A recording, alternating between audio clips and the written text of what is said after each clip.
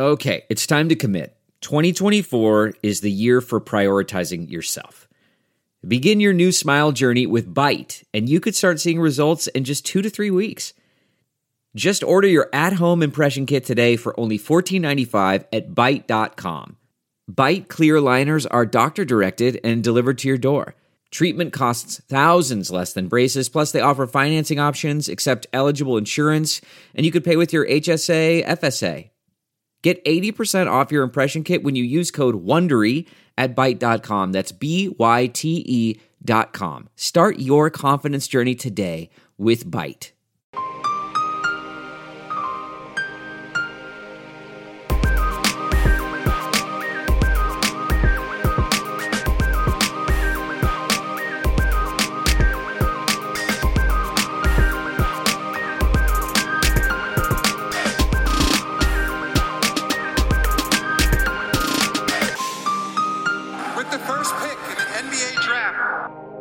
Hello and welcome to the Prep to Pro NBA Draft Podcast. My name is Ben Pfeiffer, and as always, I'm joined by my co-host Max Carlin. Max, how's it going? Doing all right, Ben. How are you? I'm doing all right. So in this episode, we're going to touch on the guys who have begun to declare for the NBA Draft, even though we have really no details on what is going to happen in regards to draft in terms of timing, how it's going to happen, when it's going to happen. But guys are nonetheless putting their names into the waters. I started a tracker that has, I think, 41 names at this point at the time of recording of underclassmen who have put their names in the draft. So we're going to go through some of the notable guys who have declared, some of the more sleepery guys who have declared that we're interested in, and just have a discussion about those guys. So Max, we get started. Before we go any further, the Prep to Pro NBA Draft Podcast is sponsored by LinkedIn Jobs. The perfect hire can have an impact on your business for years to come. So when you need to find that person to help grow your business, LinkedIn Jobs will match the right talent with your open role fast. Sure. And just so people know, we're recording this on Friday afternoon. So if any big names declare between Friday and Monday when this is released, they will not be included. So this is as of Friday afternoon. I guess, should we start with Obi Toppin? I think it's probably, at least in a consensus set. Killian Hayes. But I mean, let's talk about Obi Toppin first. The sophomore out of Dayton, although senior-aged sophomore out of Dayton, 6'9", combo big, I guess, who is really a tremendously skilled offensive player.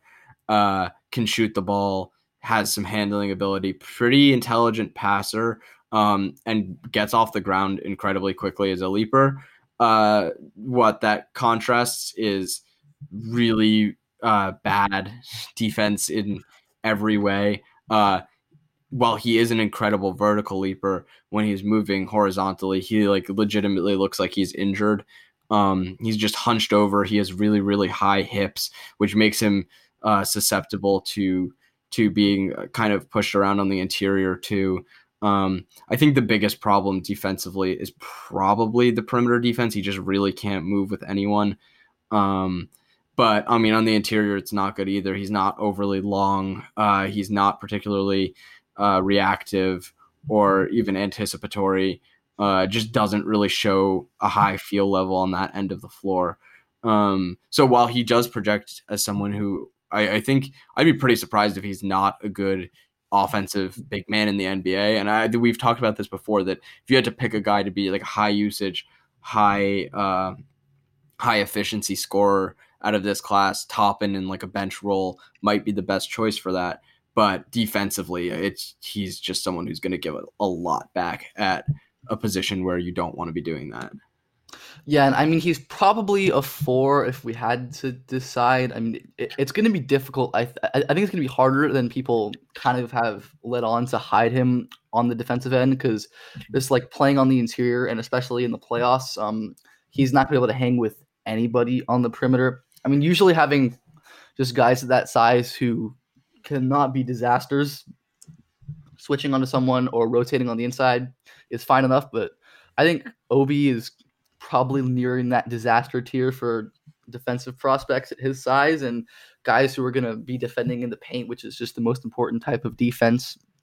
That's really not going to cut it. And like Max said, I mean, he can definitely get off the floor, but I mean, without load time, he's not as great of a leaper as everyone sees the incredible open floor dunks that he does, but when he doesn't have time and space to load, he's not as quick off the ground, and he's late on rotation. So even as a guy who you're going to station off the ball and have helping on the interior, he's not even going to be really viable there. But yeah, on the contrary, I mean, the question is, for me, looking at his NBA role, is how good offensively can he be to mitigate his defensive value? Because yeah, like we said, Obi is a really, really good offensive player and who's shown flashes of just about everything you want from a guy at his size and for his projected role. So if he can get to like a +4 or something on offense, which I mean isn't necessarily likely, but certainly not likely, but I think it's like within like the super high end outcomes, which I mean, I'm not really buying, and I know Max isn't either, but there are people who have Obi in the top 5 or even believe him as a contender for the number 1 pick. And I think the defense is too bad for that to be in consideration, and I don't buy the offensive ceiling as much, but there are some who do. And I think there's a case for a guy who's that tall. I think look for is really just like the off dribble shooting improving with him, because that's the thing he's shown flashes of, but not something that's bankable. I mean, there was the play against Kansas where he hit like a between the legs step back 3, and I think people see that and assume he's going to shoot off the dribble, which I don't know if he will, because this is not something he's shown. But I mean, he's probably going to shoot spot ups with just given how good his touch around the rim is, and he's a fine enough free throw shooter. I think he's like low 70s over 2 years. He's fine enough there, and the finishing, in terms of like translation, we talk about like being the best finisher in the class. It probably like just as a pure finisher, it's probably someone like Grant Riller, but in terms of like translation, using his size to finish, Obi Toppin's the best finisher in this class for me, and just his touch, ability to contort his body to finish, touch with both hands, ability to finish on the drive. It's really, really special, and he can, like Max said, he can pass the ball too. So the offensive upside is really there, but it's how bad is he going to be defensively, or how much can you correct it? Yeah, the idea that he could be a +4 on offense seems pretty outlandish to me. I mean, the only big men in the league that are +4s are probably like Towns and Jokic, and one of those guys is in contention for being the greatest big man shooter of all time, and the other is probably the greatest big man passer of all time. You don't generate that sort of offensive impact as a big man unless you're outlier ridiculous. I think Toppin will be quite a good offensive player, but he'll be productive. But he definitely presents a team building conundrum. I don't know what the complement to him even is, but it's definitely hard to find. So yeah, even if he pans out, I don't know that it'll be in a way that really impacts winning at the highest level. But if you're just going for a guy who is going to put up numbers in the NBA, I think Toppin is a pretty damn good bet. And he has a legitimate chance to be one of the couple best offensive players from the class and one of the couple best offensive big men in the league. I just tend to think that that's not as valuable as it appears on its face level.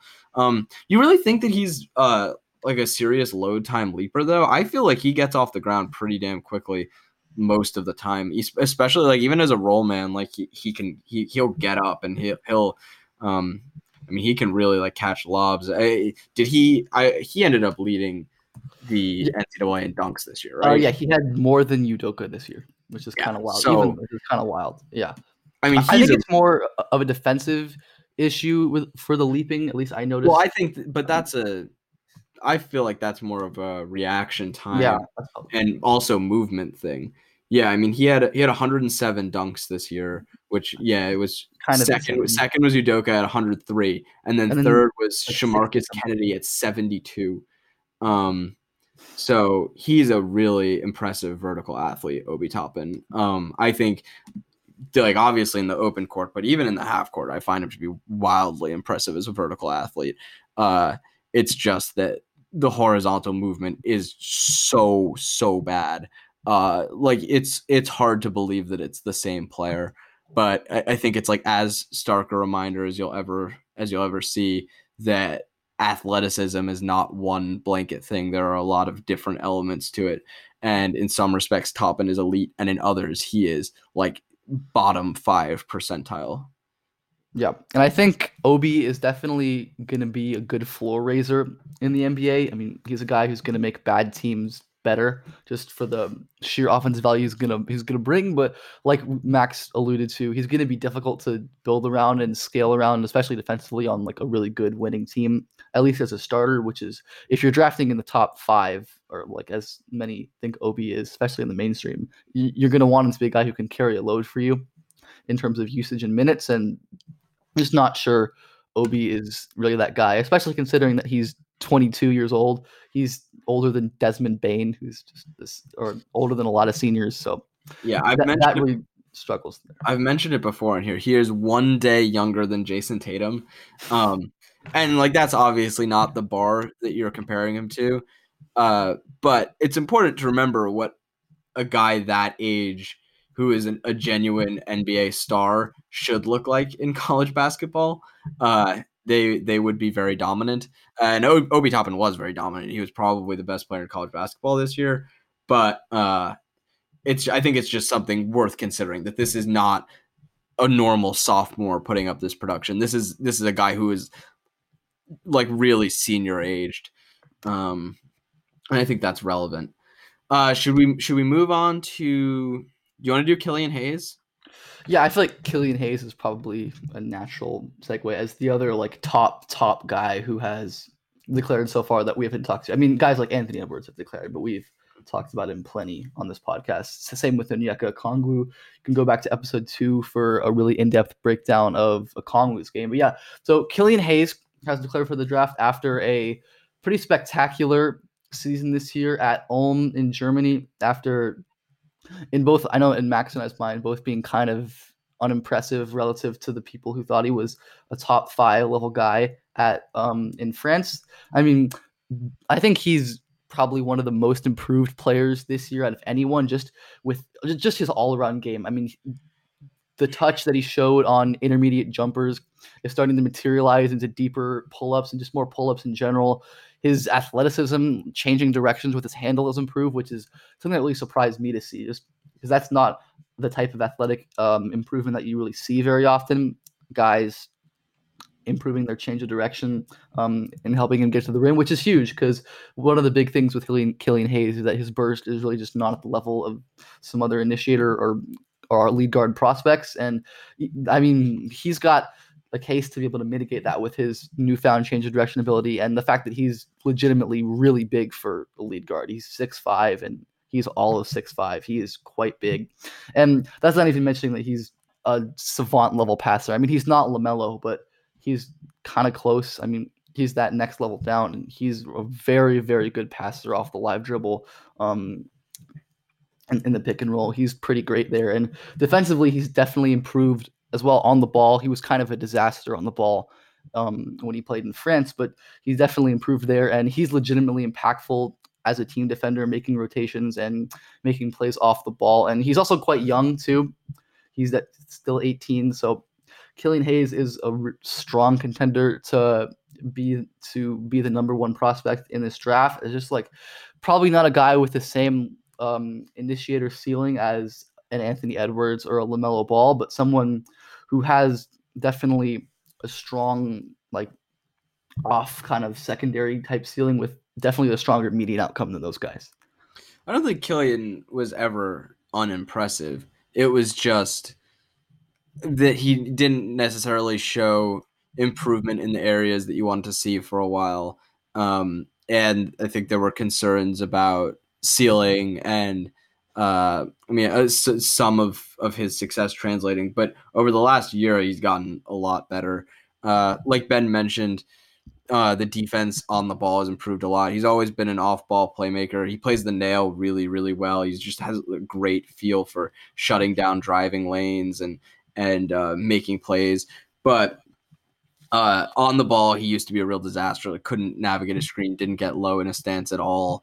And then at times this year was pretty stifling, honestly, on the ball, like really would get into his stance.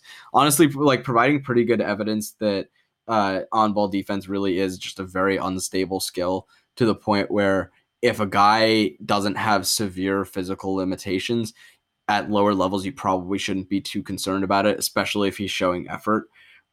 Because if you have even just like a pretty low baseline of physical tools, you can improve it. And just like so many young players are like technically flawed individual defenders. But yeah, Killian, the passing that he showed, even as a 17-year-old playing professionally before this year, was obviously amazing. Just a ridiculous pick and roll passer who is highly manipulative with his eyes and with his movements. He's definitely way too left dominant. He's a lefty.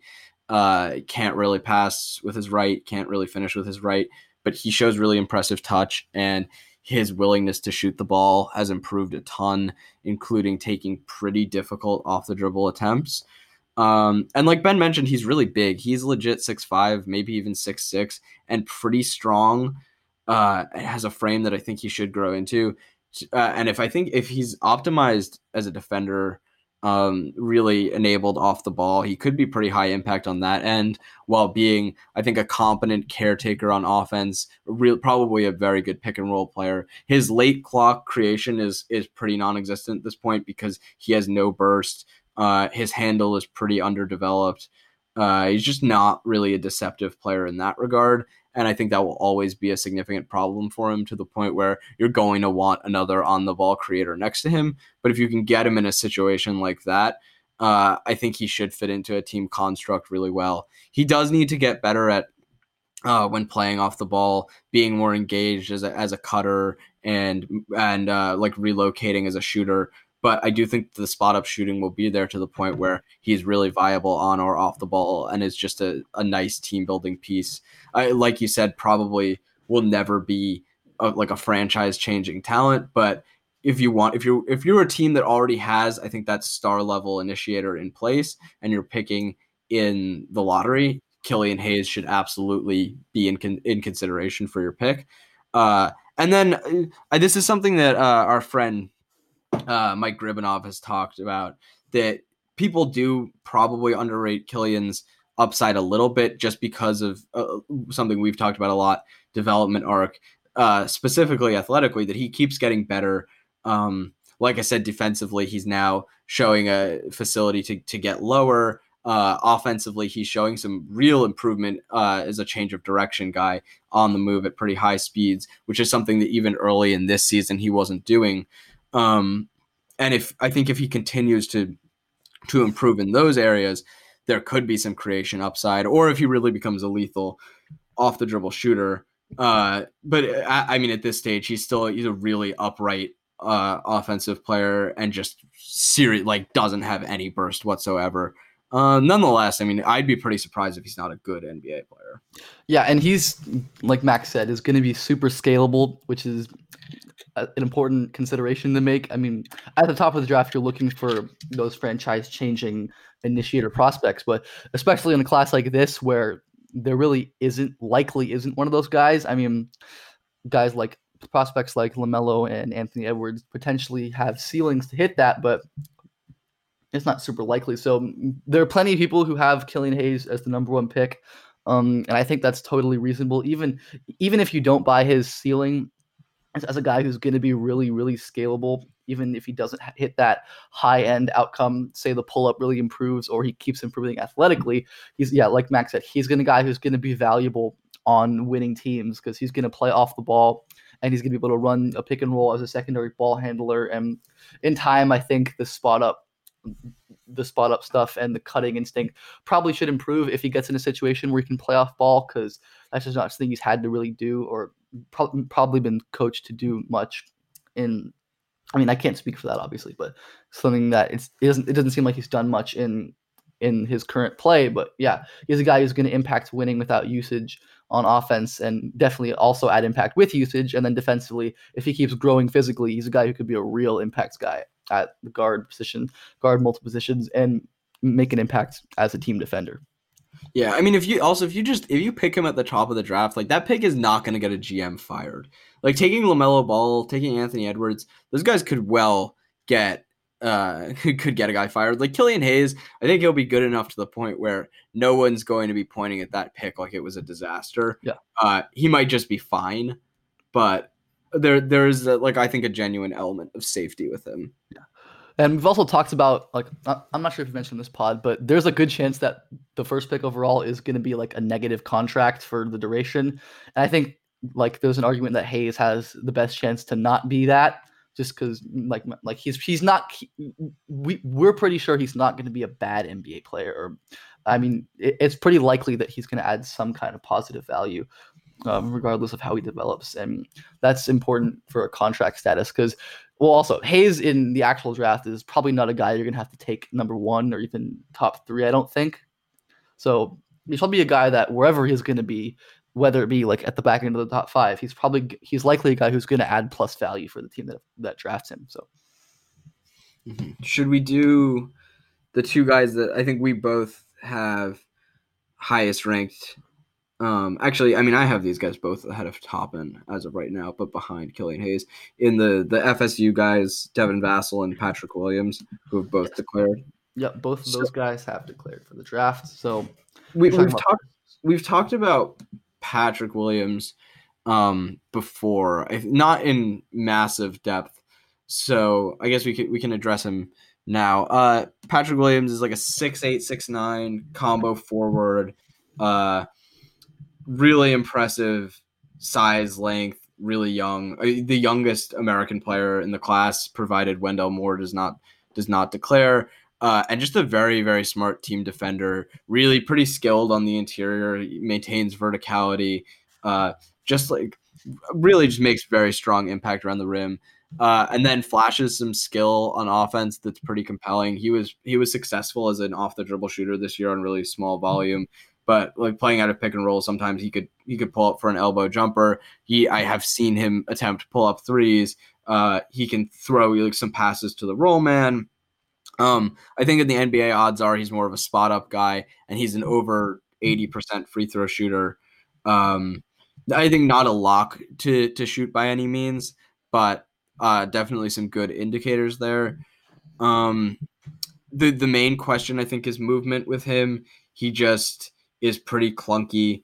We've definitely talked about this in the past. I think in the swing skills episode, where he has like really overdeveloped quads and underdeveloped calves, and it leads to some scary rotation on his knee and just general clunky movement. But if you can get that worked out and he can actually be a plus mover, I think he'll be a really high level defensive player. But even without that, I think he's a legitimate 4 in size and strength, and will protect the rim and shoot threes. Valuable combination. Yeah, I mean, what have you got on Patrick Williams? I think his strongest, like most bankable skill is his interior defense. If I had to point to one, I mean, Patrick Williams is a guy like offensively who's mostly like a flashes guy, even though some of the flashes are really, really stellar. But interior defense is something he's done consistently when he's played, and something he's very, very good at. And just the recovery tools he has for when he is going to get beat. I mean, like there was the play against Louisville, I think, where David Johnson took him off the dribble, and like the slow hips were evident, but then he recovers for a block. And that's why I'm less concerned about his movement skills than some others, because I think if he gets put in a good team construct, and looking at the range that he's probably projected in, he's probably, if he does decide to stay in the draft, he's probably more likely to be put in one than a guy who would get drafted in the top 5 or something. But he's a real impact team defender guarding the interior. He's got great timing, making rotations. He's a pretty good vertical athlete. I mean, he's long enough to impact shots and get blocks from behind and challenge with his strength. And he's going to be like super impactful, I think, as he grows into, I don't know. I'm not really sure how the physical aspect with his movement is going to change and improve, but he's definitely a guy who I can see being strongly impactful as an interior defender. And like you said, he's rigidly a 4. I mean, he's got the size and the length and the strength to play that position full time. He's not a tweener, I don't think, even though maybe offensively he could handle the load on the wing more, especially if his handle ends up improving. And like we said, the fact that he's 18 is really important, and the youngest American player in the draft, not named, well, at this moment, the youngest American player in the draft, and likely he will be. But just a guy who Patrick Williams is another development art guy, because I know Max, I didn't watch him much in college, but Max talked about how he was kind of boring and underwhelming. And now in FSU, AAU. Yeah, in AAU. That's what I meant to say. but then at Florida State, he's just this kind of really flashy, exciting prospect, and that's encouraging development for a guy at his age. And I think there's a good chance he keeps developing and develops his offensive skills to become this really excellent complementary player on the wing, provided his defensive impact. And just a guy that young with his level of size and skill, pretty solidly a lottery prospect in this draft, if not better. One thing to note in terms of the positional fit, and this is something that's generally worth considering. I can offer some other examples later, but given the like dearth of wing talent in the NBA, I think it's worth being concerned that maybe he gets drafted to a team where they really just want him to be a 3, and so they have him defending the perimeter a lot, and he's just not optimized. I think that we could see that play out. I think it's an important thing to think of in general. It's something that concerned me with RJ Barrett, where I didn't buy that he was this primary handler, this major creator, but I did kind of like him in a complementary role as a wing who could attack in secondary situations. But the odds that he would find himself in that sort of a situation were not high. And I think it's worth pricing in with Williams that he could be drafted somewhere where he's expected to defend the wing and doesn't really get to be optimized as an interior defender, in which case you could see him really struggle. So team fit will be important with him. It has to be a team that knows what he is, that doesn't want him to be something else, for him to really thrive. Just worth considering. But the guy who can defend the wing on FSU is Devin Vassell, who I've got back-to-back with Pat Williams on my board. Vassell is a 6'6", 6'7", 2'3", who is the best team defender in college basketball, I think. Just brilliant, instinctual guy. Makes some unbelievable rotations, defending off the ball to pick up steals or blocks. Just like great timing, just a brilliant player. And then on the ball, I think he's a major disruptor, will blow up actions all the time with his length and activity. And then offensively, what's interesting about him is that he's an accomplished spot up shooter. But this year he started to really flash an off the dribble game, and he's got a really high kind of like wonky release point where he kind of like loads it on the, like brings it up on the left side of his head and releases it like kind of behind his head. But what that does, it allows him to get his shot off whenever he wants. So he has flashed in a serious way as an off the dribble shot maker. The problem is that he's a pretty poor decision maker, and he really has no burst. So the idea that he could drive offense seems pretty far-fetched. But, I mean, if he turns into a legitimate tough shot maker with his defensive impact, he could be a real just stud. The thing that concerns me, even like he was a better college defender than his teammate Patrick Williams, I think, but he is a sophomore whose body is pretty underdeveloped. And I don't know that he'll truly sustain like the highest levels of Team D impact in the NBA, but he should still be very good. And yeah, I mean, he's just an awesome player with really, I think, a compelling abilities on both ends of the floor. Yeah, don't have much to add in terms of defense. I mean, in every facet of off-ball defense, he's going to excel. I mean, like we talked about with Killian, even better than Killian. He's incredible at the nail. I mean, with his length and playmaking instincts, he absolutely shuts down the middle. I mean, he's just awesome making long rotations to shut down like weak side actions that he has no business being a part of and that most players just wouldn't be able to touch and make an impact on. And he deflects backdoor cuts with his length, even when he shouldn't be in position to get to those plays.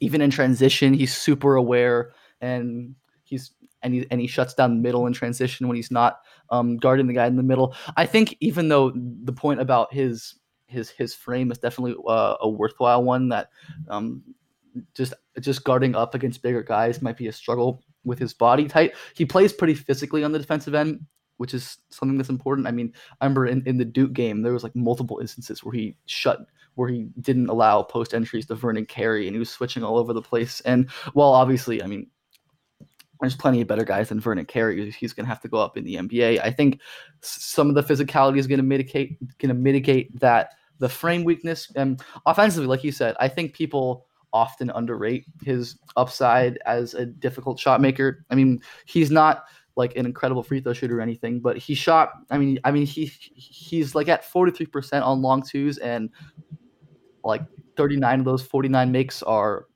unassisted. And I think that's definitely an important indicator looking historically at guys who were unimpressive free throw shooters or didn't have like the most incredible indicators that are maybe more popularized that became these really incredible, difficult shot makers. And like I said, the decision making is a real issue, and that's just compounded by his total inability to separate and create space off the dribble for himself or for his teammates. But I think if he can become that difficult shot maker and harness some gravity that way, then that's a different avenue for him to become an effective offensive player. Besides, like I said, I mean, he should be fine shooting spot ups, and he's accomplished there. And like he changed his shot profile a lot this season, but he still shot spot ups, and he should be able to shoot spot ups at the next level. So this is a guy who's going to add a lot of value without usage, because defensively he should be quite impactful. Maybe not the best defensive prospect in this class. I mean, he's certainly up there, but he's a pretty savant level team defensive player, and that's going to have a lot of value. Mm-hmm. Should we do, I mean, talking about brilliant defenders, should we talk about Xavier Tillman? Yeah, sure. We can talk about Xavier Tillman, who is just like this absolutely savant level genius team defender. I mean, he's, I think, 6'8", so not super big for a guy who projects as a center, but he is so perfect and smart with his interior positioning, guarding drives, rotating to help, and he's super strong too. Moves pretty well for a guy his size. Not like a switchable defender, but someone who can definitely hang in a pinch. Just an excellent team defender.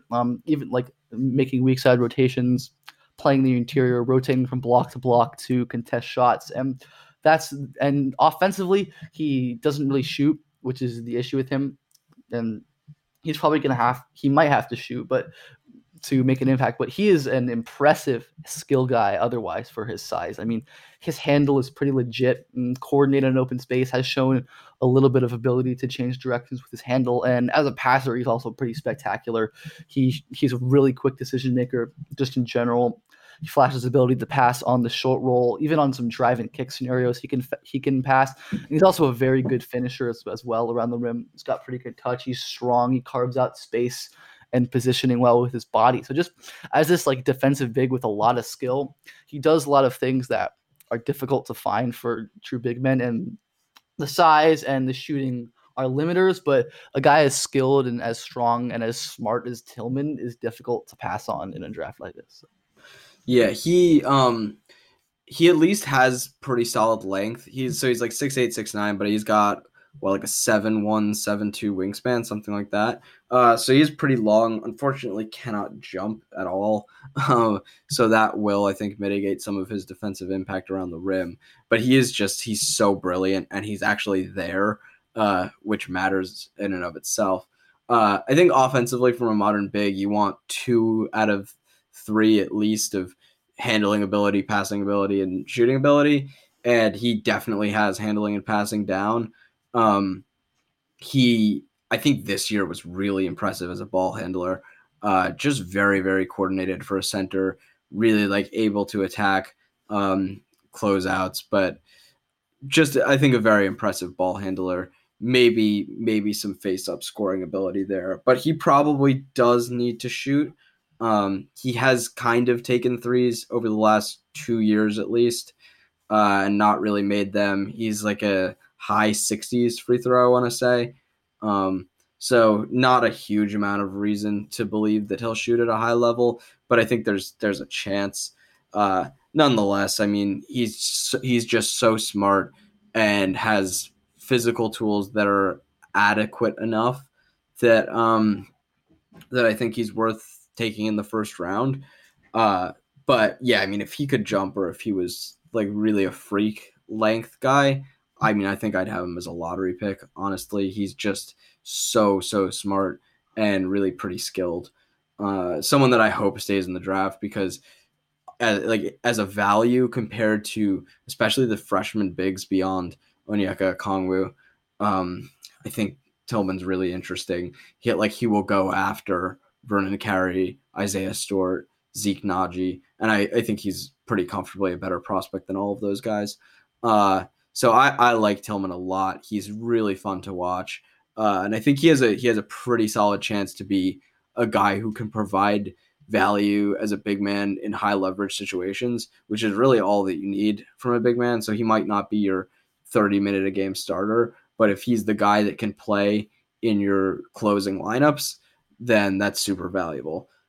So I love Xavier Tillman. Hope he stays in the class. I would, if I had to guess, as a junior who's not doesn't have the most buzz, I would kind of guess that he goes back for one more go at Michigan State. But I mean, Cassius Winston will be gone, so they won't be the same caliber of team, I don't think. So maybe he just keeps his name in the draft pool. I really hope he does. Yeah, I think he's definitely a guy a smart team will hopefully take advantage of, and because Tillman's a guy who really has a chance to make an impact in the postseason as just a really stellar defensive big man. Even without the tools, he has necessary strength and IQ and stuff to be an impact defender there.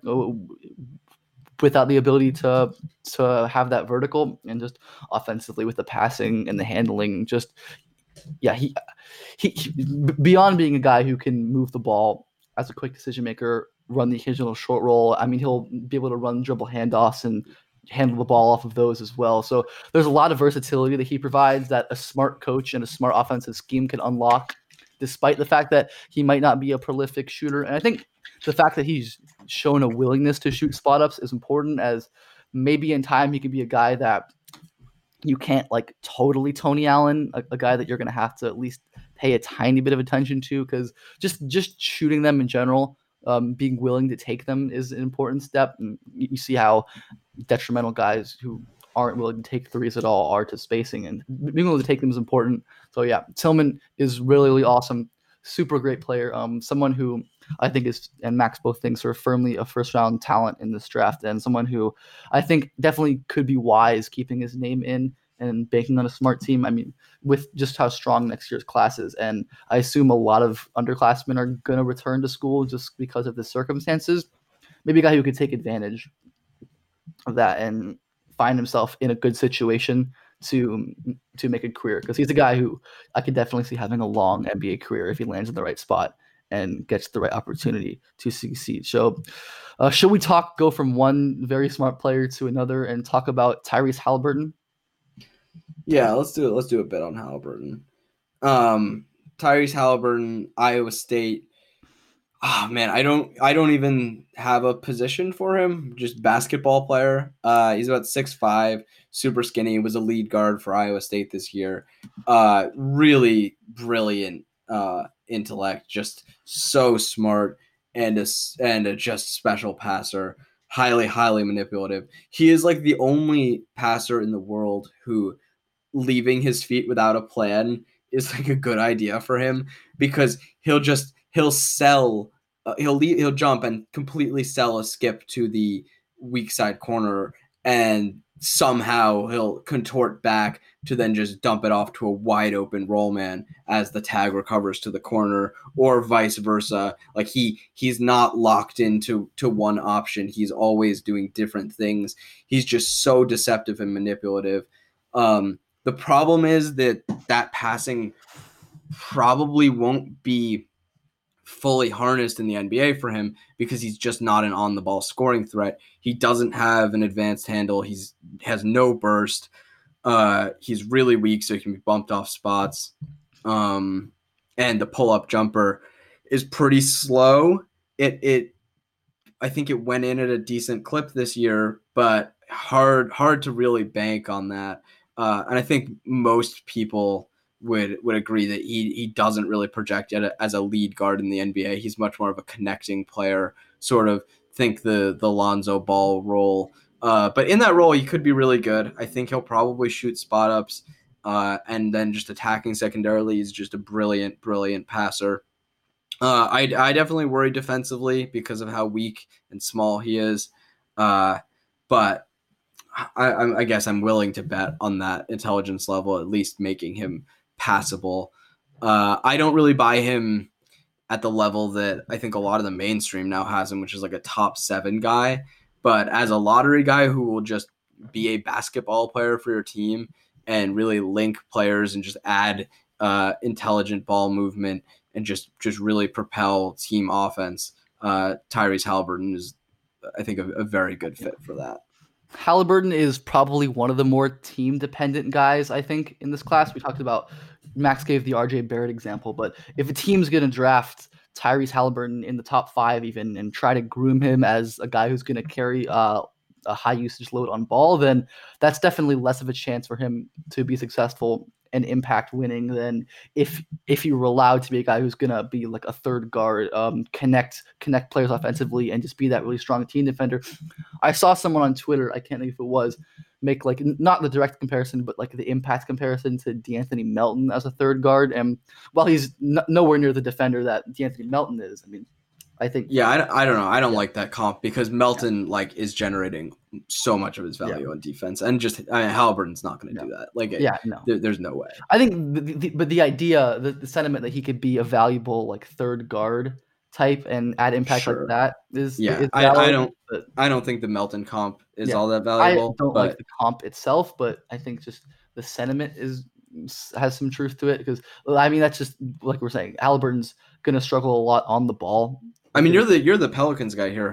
What do you think about the Lonzo role? Yeah, no, I think that's super legitimate, and obviously Lonzo's shooting improvement this year is kind of wild, and I think Halliburton might be able to get there. I mean, the pull-up is, like we said, wary, but he's shooting like a consistent 42-ish% from 3 on like over almost 250 attempts over his career, and he's upped his free throw percentage to around 83 this year. So I think he's a pretty fair bet to shoot like at least spot ups and maybe some off the dribble in the future. But yeah, I think if you can find that like that team context or that player to really like be that link, that connective tissue, at least offensively, he can be really effective because he's going to be able to move the ball at such a high level. I think he'll be able to, like, if you can find a team that wants to push, I mean, he's going to be a monster throwing outlets in transition. He'll be great there. The thing that concerns me off the dribble is that the release it's really low and kind of slow. I don't trust him to get that off the dribble. But I think spot ups, he probably will be fine. If a team drafts him in the top 7 to be a lead guard, I would be surprised if it's not a pretty big disaster. I don't think it's going to work out with him as a lead guard. But which is why his stock exploding the way it has in the mainstream is probably not good for his projection. But if a team does draft him to fit into that secondary role, I think he could be really good. Yeah, I think that especially like offensively, like if a team is going to be aware and put him in situations to kind of like create advantages for him by using him wisely off the ball and getting him in spaces where he can take advantage of his passing, because he's not going to be able to create those advantages by himself on a regular basis. So if you can get a team who can commit to creating them for him, then I think he can be really useful as an offensive player, because when there are windows in the defense, he's going to exploit them with his passing. So. Exactly. Like I like him in like Chicago next to Zach LaVine, where Zach LaVine can compromise the defense. Just you can't necessarily capitalize on that. No. But Zach LaVine creates a crease and gets the ball to Tyrese Halliburton, good things will probably happen. Yeah, it's just about Zach LaVine actually getting the ball. If it's Tyrese Halliburton, that's not by way of an offensive rebound. So Halliburton's another guy, like definitely I'll say like Killian Hayes, but like obviously like more serious in this vein, that he's gonna need to play next to a capable initiator to really add most of his value. Yeah, like Hayes I think throughout a game can play on the ball. It's just when you get into like late clock situations, like or late game situations where you need an on the ball creator, like it's not happening with Killian Hayes. Like Halliburton, I don't think can play on the ball like all that much at all. No, definitely. I would definitely be wary of that. I mean, he did it some in like FIBA U19 this summer, but still, he did. I'm not super convinced of that sample. That's a much lower level of competition, especially physically. I mean, and even like looking at his team, like just watching him play next to Cade, it was clear that like he's not that level of guy. So, yeah, I mean, Halliburton's definitely interesting. Not the top 5-ish type prospect that some bill him as, to me at least. So, but definitely a guy that if he falls into the right team context, that he could be someone that adds real value. And like you said, he's super skinny. If he can develop strength, he could potentially be an impact defender, because he's just so smart off the ball. I mean, generating events, positioning, really, really, really smart team defender. And like I said, the strength is just a huge issue, but if he can improve that even a little bit, I think he could be impactful on that end. Yeah. The only other top guy who's declared to this point that we haven't talked about is Aaron Nesmith, a wing out of Vanderbilt, about 6'6". I don't think either of us has seen that much of him, so we probably shouldn't go in depth on him, but just so people know who Nesmith is, probably the best shooter in the class.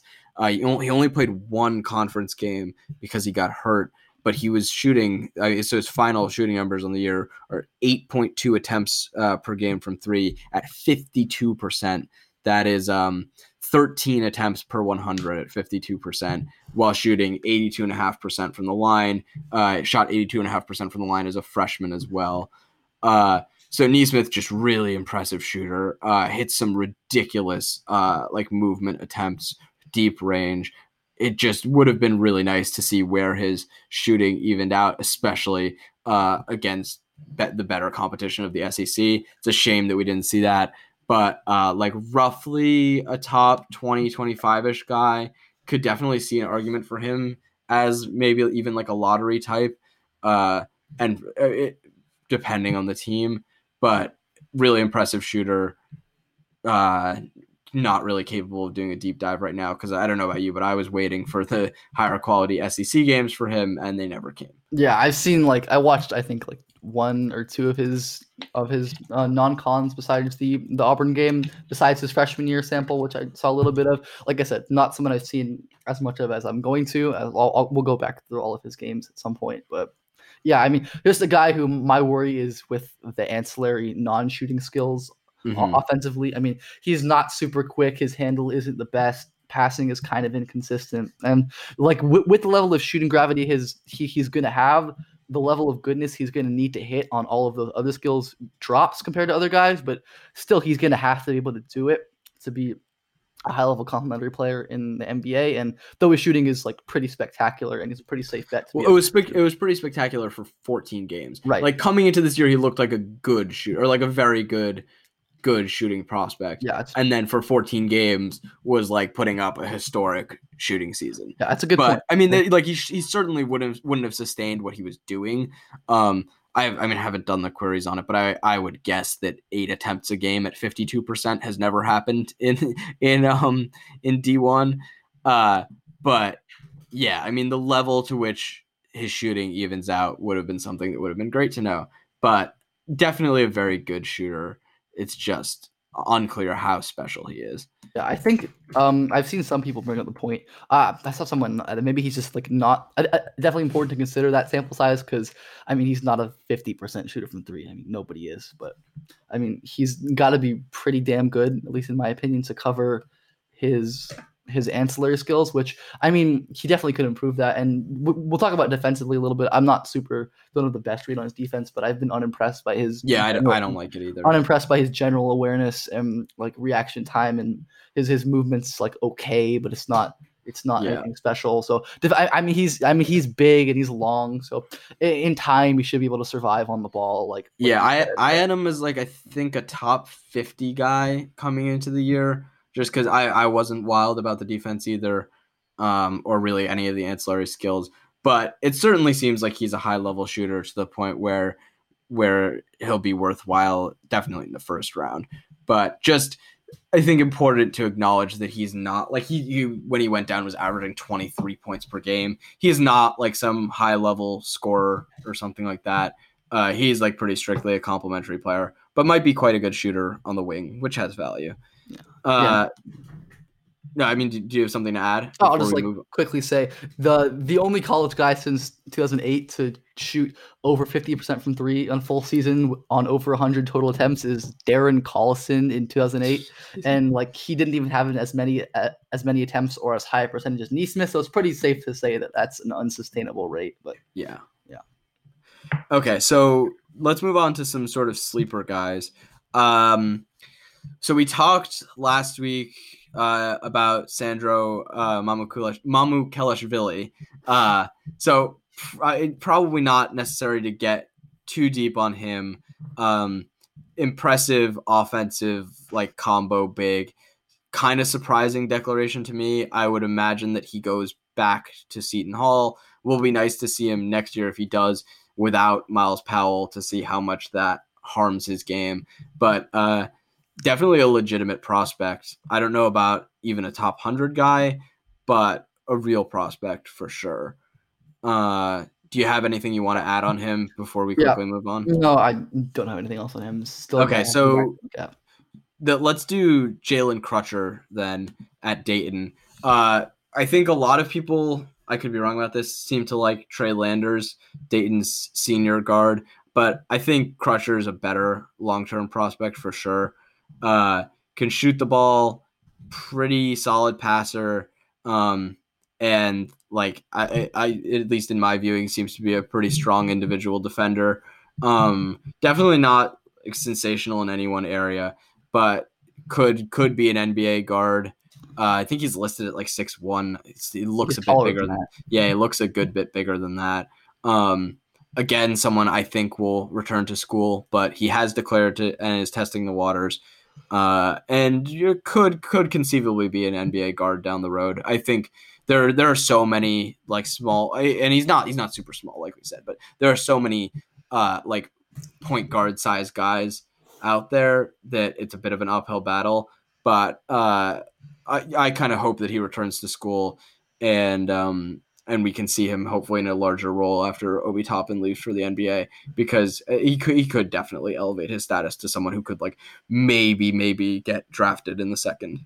Yep, I think it's worth considering with Obi and Crutcher and all the Dayton guys that like their team context is so perfect. I mean, it's amazing. Their offensive system is just genius. Anthony Grant's a fantastic coach, and like I think it's definitely fair that system is elevating a lot of these guys. So, but no, Crutcher, I mean, is definitely like a legitimately good basketball player, and he definitely has the makings of an off guard type who can maybe like run a pick and roll in a pinch. And I think he plays bigger than his size, at least from I've seen defensively. Mm-hmm. I think he plays bigger than definitely his listed height, but I think he's a guy who can maybe play up a little bit. I mean, like you said, small guards like aren't really spectacular at any one thing, are generally replaceable.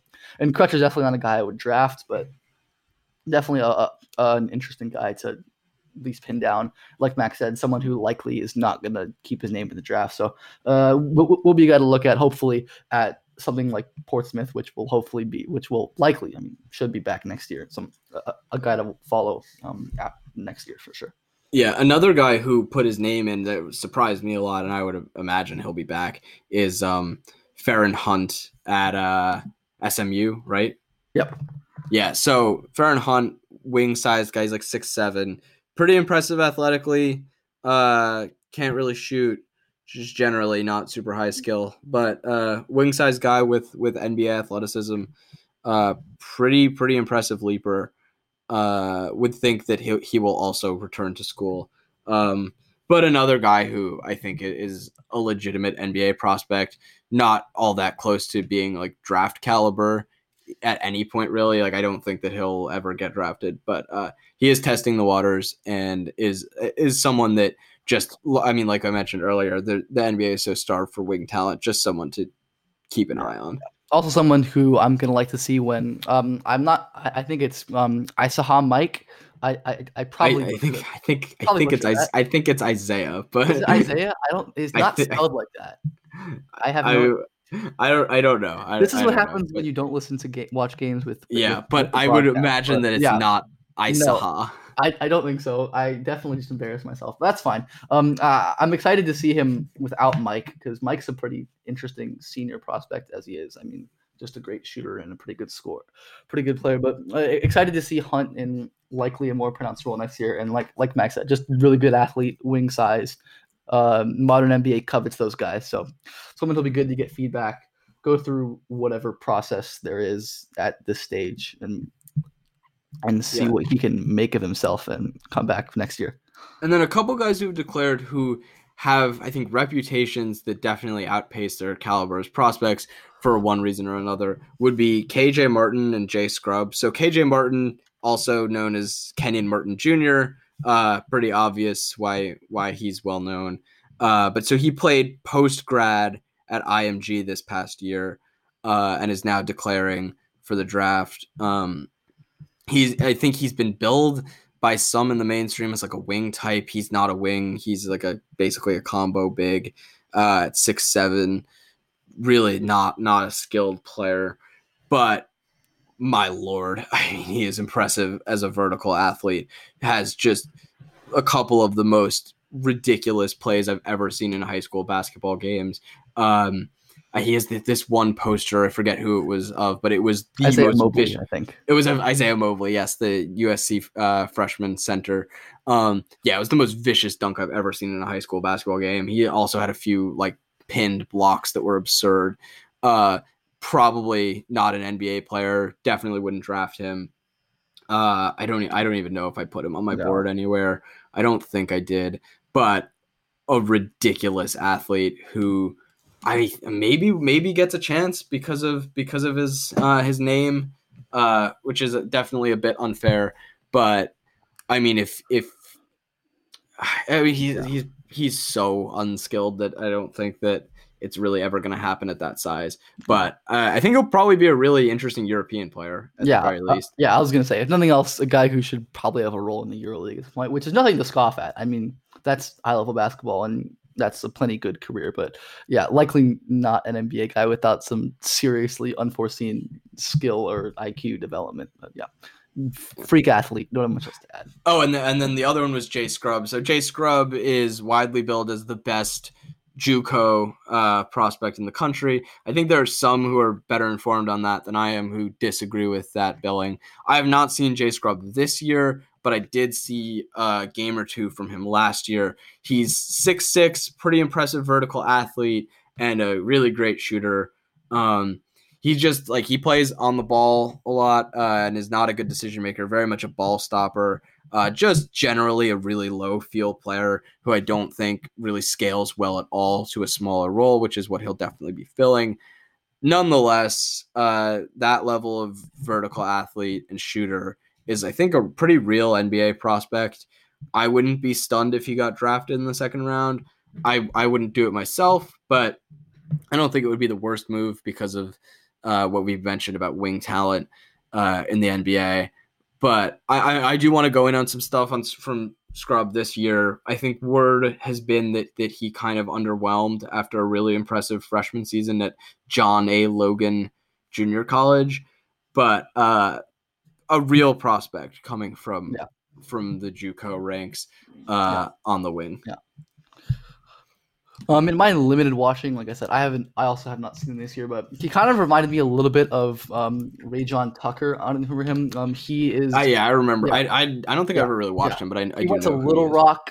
Was slated to transfer to Memphis, but he ended up entering into the draft and staying. And he went on to play with the Bucks G League team, and he actually played a little bit with the Bucks, and he has a lot of the same concerns that Tucker did, just being this really athletic, shooting, scoring 6'6" kind of wing type that was just an abysmal ball stopper, excuse me, and decision maker type. But yeah, I mean the NBA loves guys with his skill profile. Definitely would not be surprised to see him stay in and get drafted and maybe get a shot to play, because the league's always looking for athletic wing score types to play. And like we said, I mean, he might not be a guy that really has much impact because of just the IQ and feel stuff, but definitely a guy to keep an eye on, and the guy that the NBA is probably going to like more than a lot of people on draft Twitter like. But yeah, definitely someone to watch and something to keep looking at. Yeah, and then a couple guys now that I think we view as much more legitimate prospects would be first Aaron Nesmith's Vanderbilt teammate Saben Lee. He's a 6'3" guard. Probably was the fastest player in college basketball last year. Just a very, very explosive athlete. Problem is not much of a shooter as a point guard sized guy. But if that ever comes around, I mean, there's I think real upside for him to be quite a good player, just because of those physical tools. Yeah, I want to watch a couple more Vanderbilt games because I do want to get a better feel for Saben Lee, but he's someone that just always pops athletically. Yeah, I like his passing a pretty decent bit too. I mean, he misses reads there, and he's not spectacular or anything, but he definitely knows how to make guys commit to his gravity and exploit there. Yeah, like the shooting, his transition from his dribble to his pull up is so clunky. He kind of lifts the ball over his head. I mean, it's really an ugly shot, and the indicators aren't spectacular either. And I mean, even given his blinding burst, just at his size, it's hard to project really positive outcomes with the shot the way it is. But nonetheless, a very interesting guy to keep an eye on. Someone who I think probably is going to end up returning. I mean, if I were to guess, a junior, right? Yes, he is a junior, I believe. Let me double check that. Yeah, he's a junior. I don't know. I think he returns. Despite being a really good college player, has never really picked up all that much buzz. So I would think that he returns also. He could be really, really good as a senior. He could be a really good player, especially he's a really good college player. He's a really, really good college player. Yeah. And then speaking of another really good college player, Arkansas's Mason Jones, who is kind of the opposite of Saben Lee, where he's a 6'6", combo guard who plays on the ball a lot. You talked about him a bit, I think maybe last week's episode, that really impressive finisher, pretty good off the dribble shooter. The problem is he is the slowest guy in NCAA basketball. He's a 0th percentile athlete. Yeah, he's a total zero athlete. Yeah, it's bad. Cannot get by anyone. And there's no way that he is an on-ball player in the NBA. And the problem is that he's just not really a very good off-the-ball player at all. He's not a good cutter. He's not a very good catch-and-shoot shooter. To the point where I'm not all that interested in him. I wouldn't draft him. I know at least there are some people who are still pretty in on him, and midway through the year, I think a lot of people got really in on him because he was a really, really good player this past year at Arkansas. Really productive, really efficient scorer. But it's just a case where I don't think that role is going to translate at all to the NBA, and I don't think that he fits well into the role that he will have to occupy. Someone I'd give a chance to on a two-way or something in the hopes that he can refine his off-ball game, but not a guy I'm super enthused about. I don't know about you. Yeah, and I'm with you. I really struggled to buy the translation. He has a whopping 1 dunk over the past 2 seasons, and this year of playing on ball as much as he did. But I mean, I will say, and our friend Francis Bin Thrifty on Twitter says this a lot. It's just I have no idea how Mason Jones gets to the rim as much as he does. and makes it work. Because I mean, with his athletic tools and like his handle's not spectacular, and so he just should not be able to get there. I mean, he's got a 66.8 free throw rate. That's incredible for his rim volume. Like that's insane. And like I think like his finishing craft might be like an outlier skill. I mean, he's strangely good there. Like under no circumstances should a guy with his physical profile be as good of a finisher as Mason Jones is, and just like as good of a shot maker as he is. Like I said, him being like an actual on-ball impact guy in the NBA is so slim with his athletic tools. But like maybe there's like the smallest chance that he retains some of that shot making. But like I said, that small of a chance. That's a chance I'll take with a two-way contract or a guy on my summer league team, not a guy I'm gonna draft in even like the second round or something. So yeah, Mason Jones is a major translation question, but I don't know. I mean, I will say he was a good enough college player, and the numbers are crazy enough that I'm going to give him another shot. I'll watch a handful more Arkansas games and see if my opinion changes at all. But yeah, just not someone I see. I mean, his role is definitely not going to translate, and I don't think that he scales well to a different role. Yeah.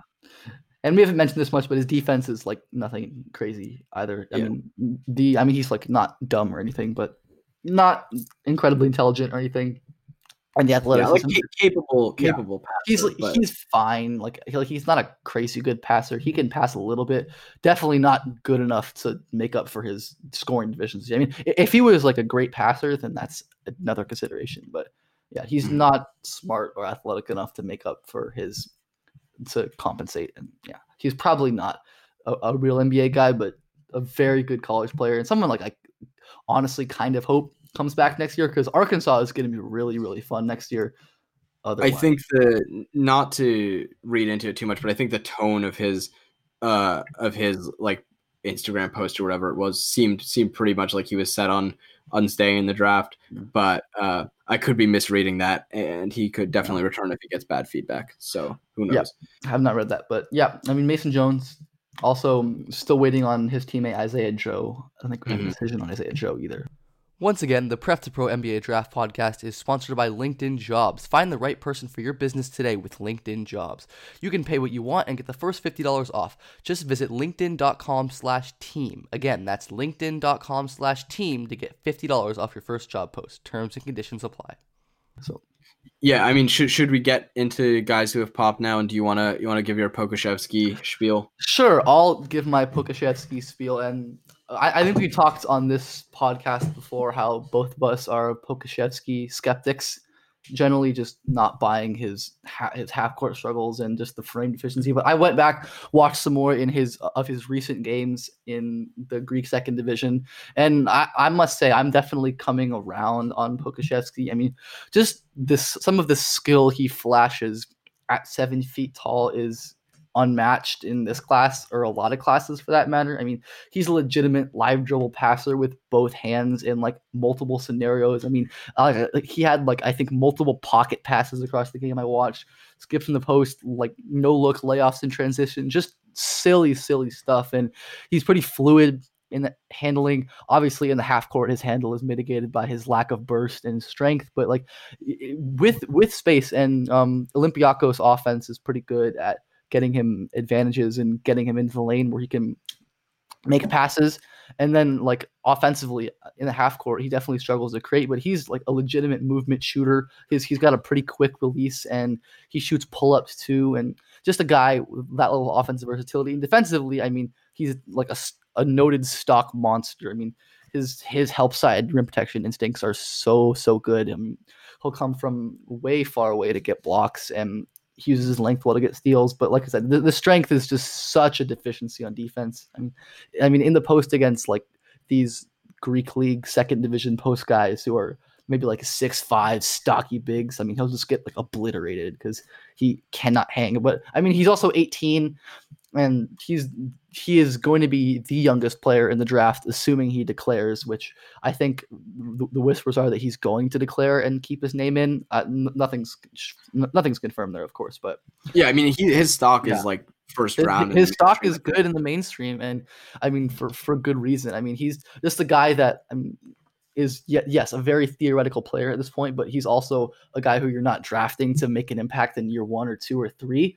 A guy who a team's gonna have to be patient with, and if he gets in the right culture and the right development, and the team is patient, I think he could be a really, really good NBA player at some point. So even though not super enthused by a lot of the things he does, I think he's probably a worthwhile gamble, higher than I've slated him before. So yeah, I'm definitely coming up on Pokusevski, and someone who I'm excited to continue to watch more of. Yeah, I'll reserve comment really until I've seen more, because my position hasn't changed, but I haven't watched any more. From what I've seen, definitely very theoretical player. And it should be mentioned, the Greek second division is a really low level of competition. Like it's bad basketball. So yeah, definitely an intriguing skill set, but also there are some reasons for skepticism. Yeah. My one guy for this week is Nahshon Bones Highland of VCU. 6'4" kind of combo guard, just with unbelievable defensive instincts. Really, really impressive on that end, despite being super skinny. And then just a very impressive shooter with, I think, a long track record back to AAU of being a really pretty high-level shooter. I would expect not someone that's going to come out. I definitely would draft him if he did, but I don't think he will. But I mean, if this guy can develop physically, maybe improve his ball skills, could be someone that rockets up boards, because the defensive instincts and shooting are just really ridiculous. I think, Ben, you mentioned him on the first episode we did. I think I talked about him in the first episode, and I like I said, Highland's awesome. I think on my board right now, since he technically hasn't officially been returned, I think he's in my top 50-ish range. So he's just a really talented player. The shooting is so legit. Over 40% on over 100 something attempts. Really, really high volume, high efficiency shooter. And the free throw isn't great, but he's taken 24 attempts all year. He never gets to the line, struggles to get to the rim and finish because he's just so skinny. But yeah, definitely a guy to look at in terms of physical development. The track record as a shooter, like I said, back to lower levels, is very legit.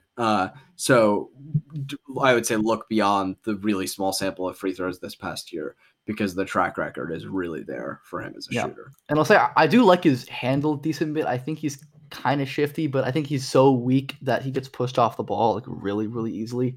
I think as he improves his burst maybe and his core strength overall, I think the handle's going to look better too. So yeah, Highland and he, I mean, he's not a stellar passer, but he can make pick and roll reads too. So he's just a really, really good prospect, and a guy I'm excited to watch next year. He has some shifting handling the ball too. Yeah. And can kind of be explosive at times, horizontally. So yeah, very, very legitimate prospect. A guy I really was impressed by.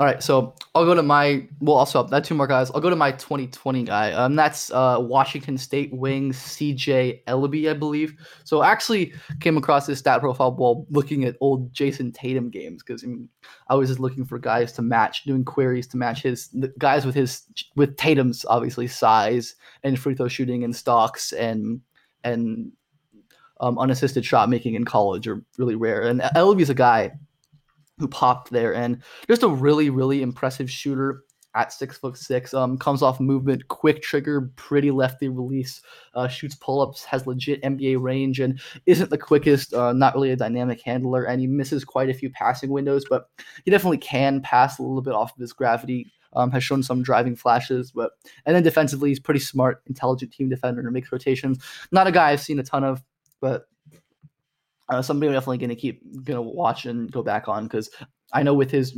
shooting at his size and some of the ancillary skills he's shown, I'm definitely interested in tracking him going forward.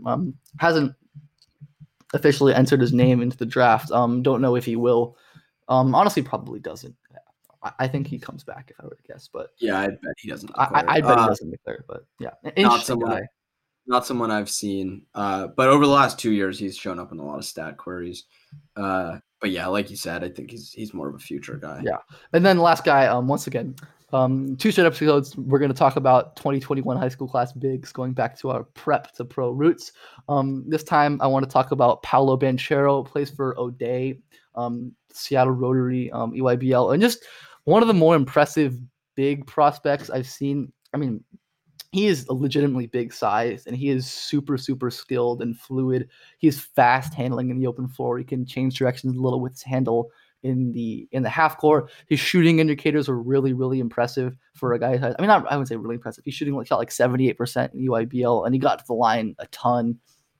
And he's shown some ability to hit pull-ups and off movement in the games I've watched. And he's a little bit of a chucker, but I think a lot of that just comes with being his age and his role on his team. I mean, because I've definitely seen games where he has shown the ability to pass the ball, and he seems like a smart player. So seems like something that he could definitely iron out with age, that decision making. And he's a positive assist to turnover ratio guy too. So not like someone like, I don't know, Khalil Whitney, who's like obviously just never going to pass, but someone who I think is just like a really strong contender at the top of that 2021 draft, that with Kuminga potentially reclassing, like we've talked about, a draft that is definitely strong, but not as strong as 2020, stronger than 2019 for sure. But Banchero, excited to see him play this year, his senior season, just a really spectacular big man prospect. Yeah, I love Paolo. He is one of the best players in high school basketball. He's good at everything pretty much. Really impressive handler at his size, pretty strong.